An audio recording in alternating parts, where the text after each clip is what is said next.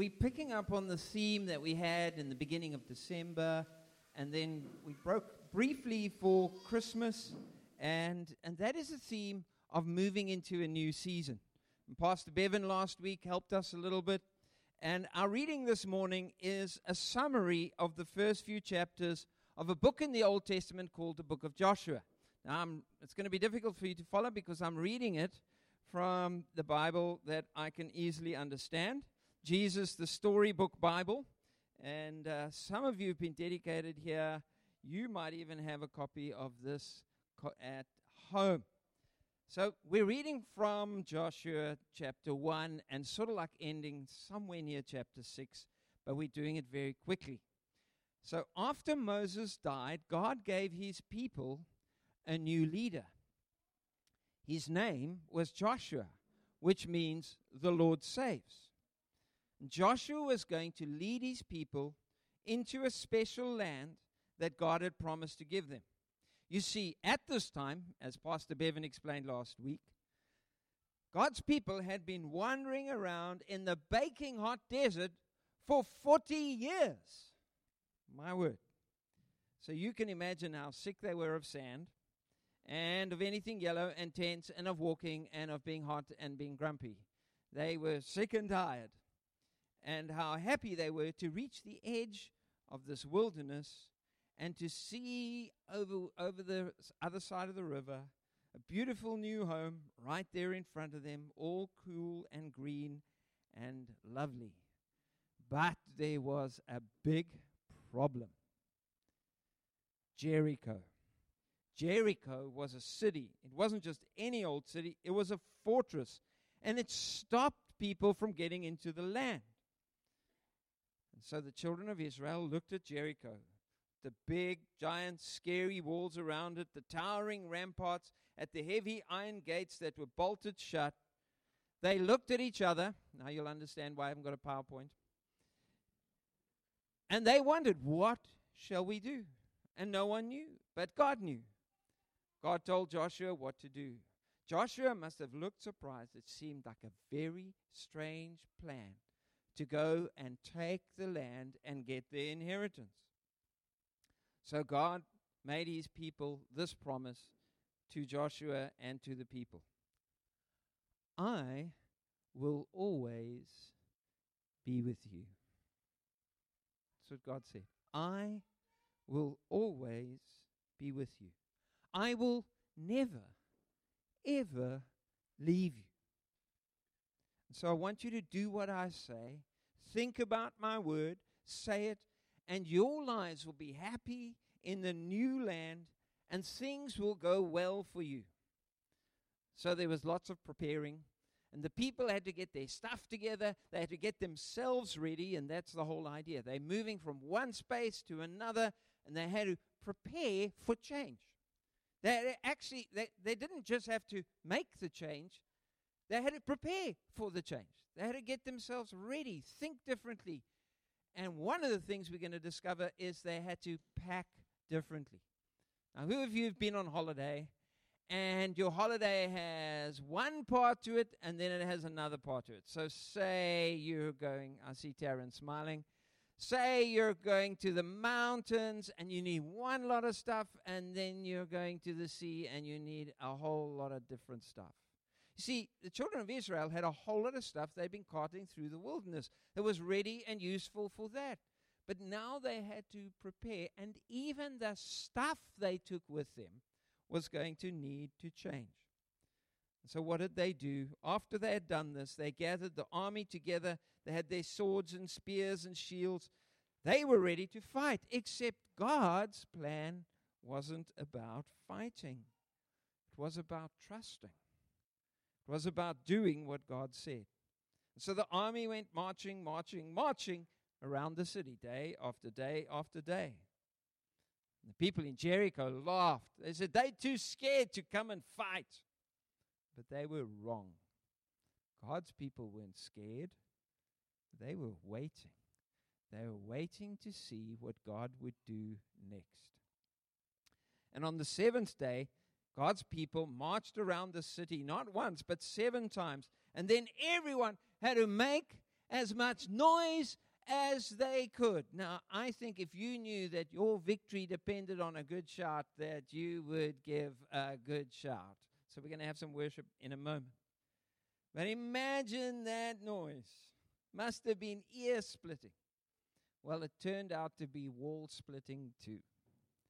Because those huge, strong walls of Jericho suddenly tumbled to dust in front of them. As if they were made of sand, Jericho vanished into a cloud, and God's people entered into their new home. They didn't have to spend the time fighting. They had to spend the time listening and walking and following God. So, I want to point out a few things, and then we're going to have a time of worship. Remember that we've got to work out what stays behind. We've got to work out what we're going to take with us, what we're meant to take with us. And we've got to work out how to say goodbye to the past in a way that stops it from controlling us in the present and influencing the future. But there are things from your past, even the children of Israel, things that they'd learned in the wilderness that they were meant to remember for the rest of their lives. They'd received what? God's word in the wilderness. They'd received the 10 Commandments in the wilderness.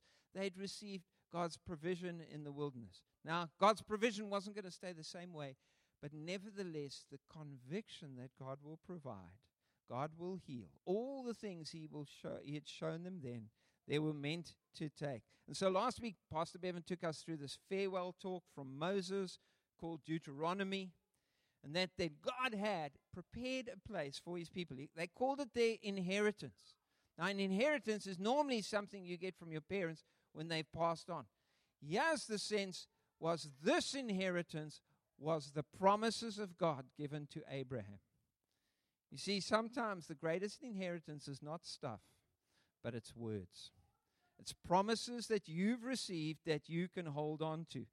And so the children of Israel had to make some changes. The first thing was that they were not meant to wander endlessly as their life story. You see, a whole generation had just spent 40 years wandering around the wilderness. And to make a change, I wrote in my journal on New Year's Day this year, our life metaphor is not endless wandering. And that one day, when we die, we go to heaven and we get our inheritance.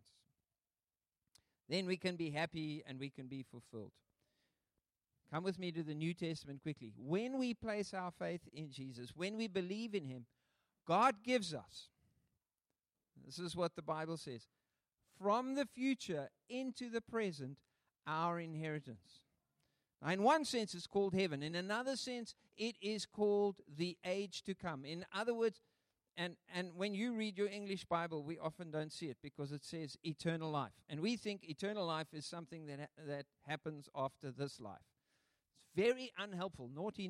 It's not a good way to think about it. It is the life of God fully expressed in the future that begins to enter the present.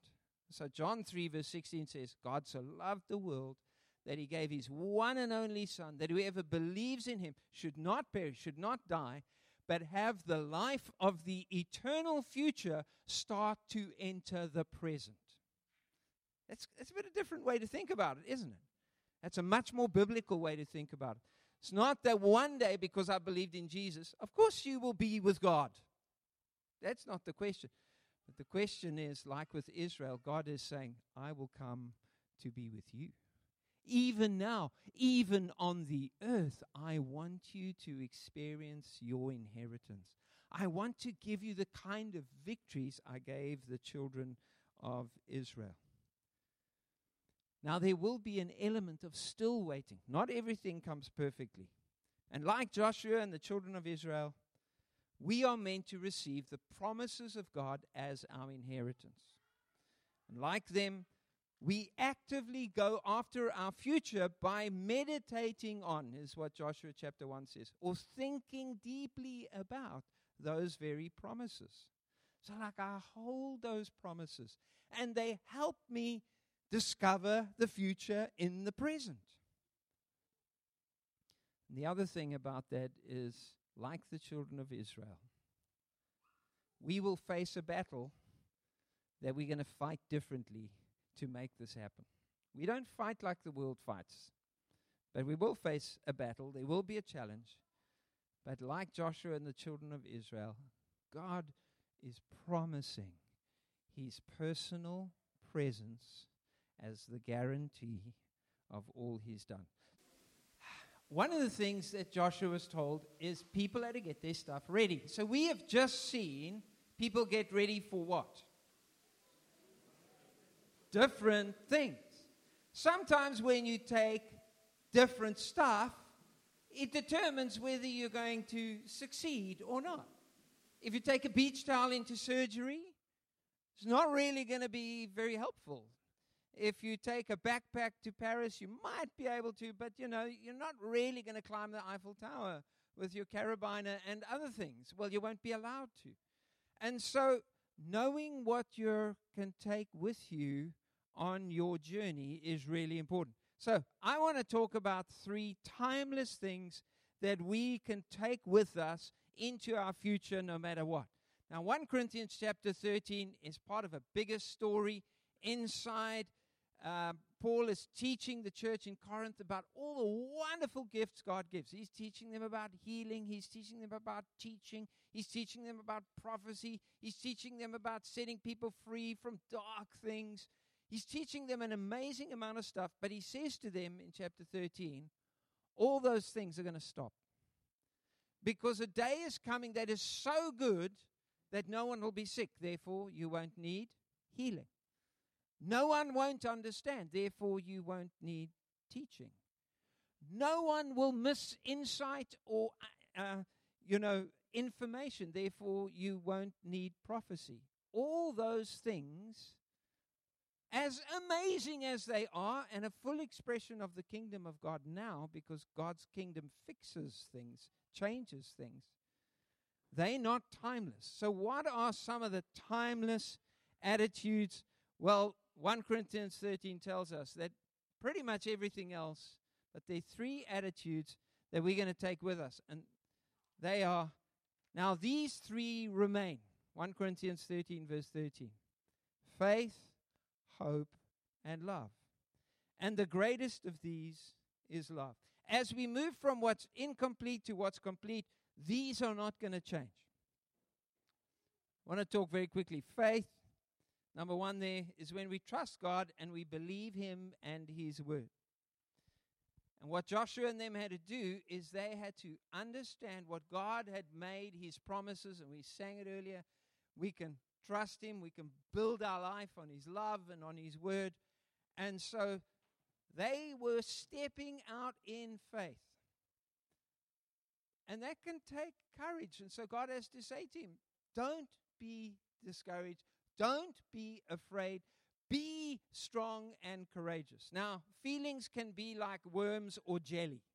It's real messy to stop them wriggling around. How do you nail jelly to something? It doesn't work. Feelings, sometimes, how do you just tell someone, don't feel like that? Well, actually, feelings follow what you let your mind trust in.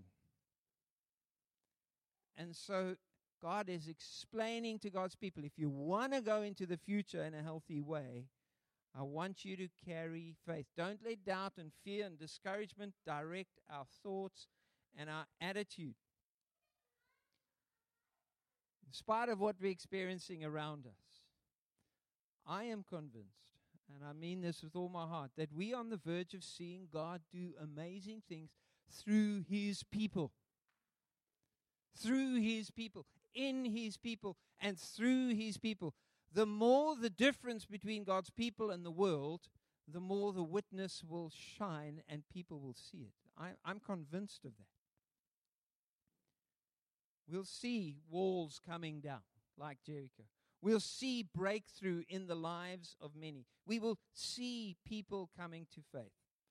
Last year, I was in an online New Wine Network, and there was a prophetic word that I was able to really receive, and that is that God is giving us the keys to the hearts of men and women, of boys and girls, young and old. God is going to give us the keys, because literally the world, what people are experiencing in the world, people are actually literally shutting off to. They're closing down to. But when we come with the good news of Jesus, when we come with his hope and his love, people's hearts are going to start to open to us. And it's critical in those moments what we invite them to take into their hearts. So we want to get our faith ready. The second thing is we want to get our hope ready. And it's hard to have a hope when you've got these massive walls and you've got these big enemies. It's hard to have hope when you've got stage 6 load shedding as the new normal. Anyone found their attitude struggling lately? Oh no. It's tough. It's hard to have hope when, according to the State Capture Commission, you can't tell the difference between organized crime and the government that's in charge. It's hard to have hope when so much seems negative. When the dream of diversity and reconciliation is turning into a nightmare of populist hope and hate politics and ghetto identity, where everyone's running to be with people who look and sound like them.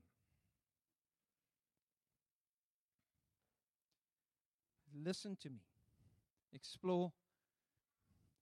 The Church of Jesus, the people of God, have never needed Caesar's power or permission to do God's work. We've never needed Caesar to be a nice man or a good woman for us to be the light and the salt that the world needs. You need to know they are not the answer. Jesus has planted something in us that carries literally hope for the world. Good news of great joy. So, folks, stop putting your hope in Caesar and Cyril.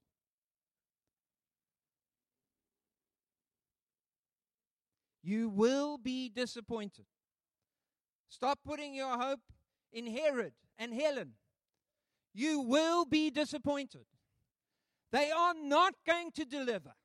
We call that in sort of like contemporary theological discussions, and I'm only using this. We call that Constantinianism. Why do we do that? Because after about 300 years in which the church was doing a pretty good job of being salt and light, suddenly there was, for the first time, a Caesar, a king, a ruler, who said he was a Christian. 300 years after Jesus had come.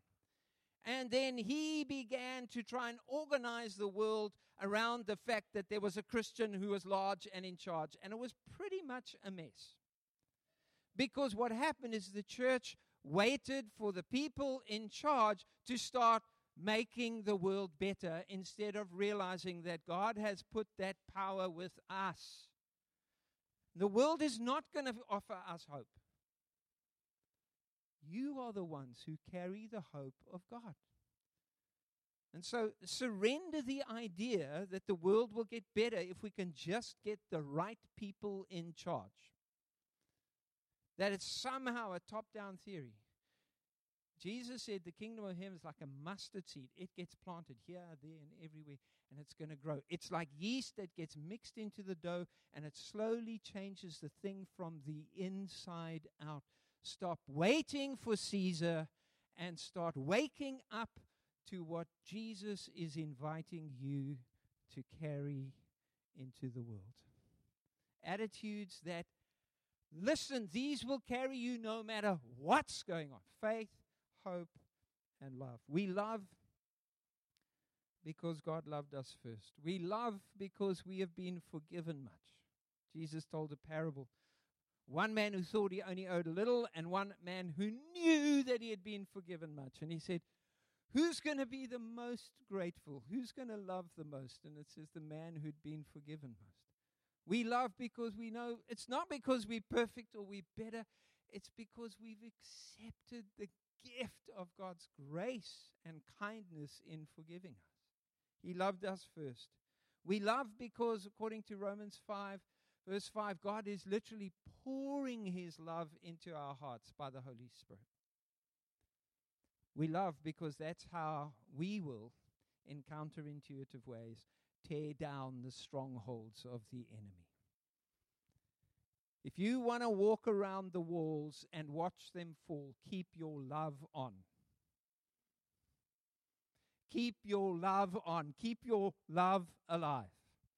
And then 3 timeless gifts. I said there were some gifts that seemingly came and went. So healing, you won't need healing in heaven. There are 3 things at least that are timeless. 3 timeless gifts. And the first is God's word. Joshua is told, I want you to read it. I want you to memorize it. I want you to internalize it. I want you to meditate on it. In other words, seemingly waste your time just thinking about it. Just pause, let other things go, and let God's word, and does take your time. You are going to have to make time. You'll never find time. You can only make time to receive the gift of God's word. The second is also God's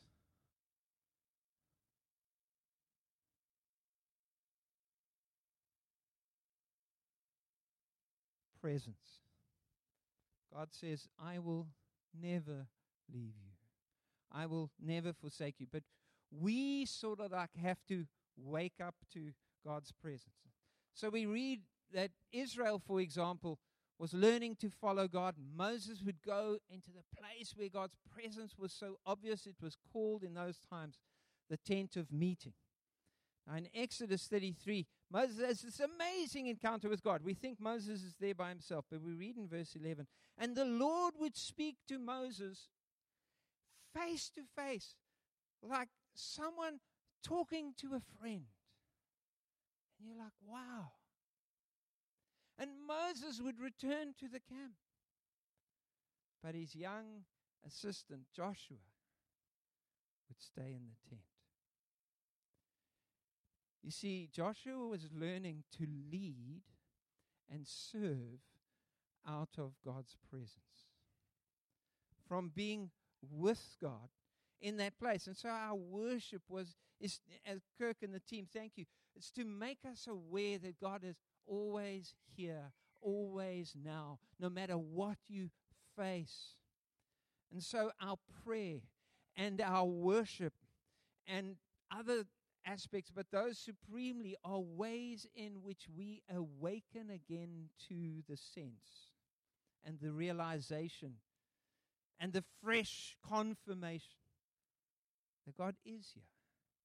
How many of you have just felt encouraged, felt your faith lift as we prayed and worshiped together, as we set our hearts and our minds on Him? It's a gift. God says, I will never take that from you.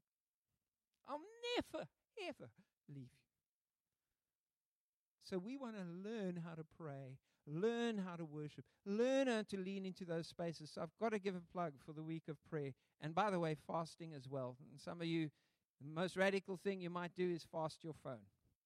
It can be food, it can be whatever, and certainly for at least 4 days. Maybe you do the whole week.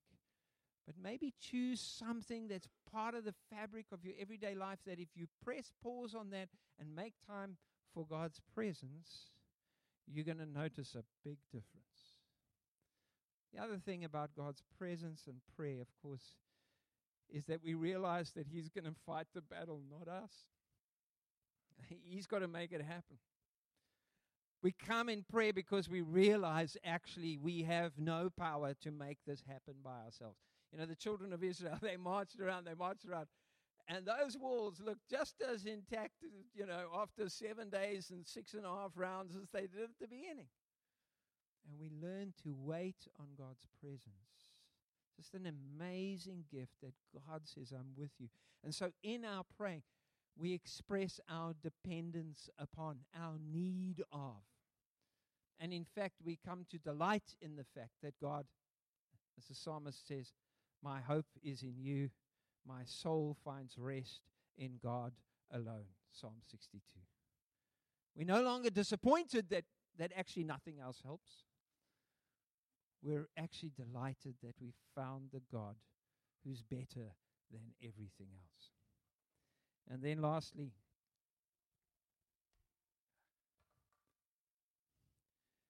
this you will never lose. Now, I know some of you think this is a dodgy gift, but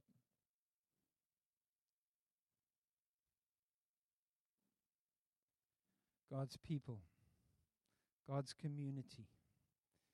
You know, as God began to work with the children of Israel and get them ready, and we go to the New Testament, we discover that almost all the promises of God are plural. I'll be with you. I'll never leave you. I'll never forsake you. I'll never walk away. Yes, you can receive that personally, but it's meant to be experienced collectively. So we've heard, even this morning, about the culture in you. We've heard about the church camp. We're going to hear about other opportunities to engage meaningfully with people in community. If you really want to go far, they say if you want to go fast, we'll go alone. But if you really want to go far, go together. Go together. Guys, I am so convinced, probably more so by all the nonsense that's going on around us, that we are so close to seeing something unique in our day. As hearts are turned towards the God who offers them himself, his word, and his people, we're not waiting. Our hope is not in all the idols of the world and its solutions. Now, don't misunderstand me. I'm not saying we don't get involved in our world, in society, and even in politics if necessary. But what I am saying is we know where our hope is found.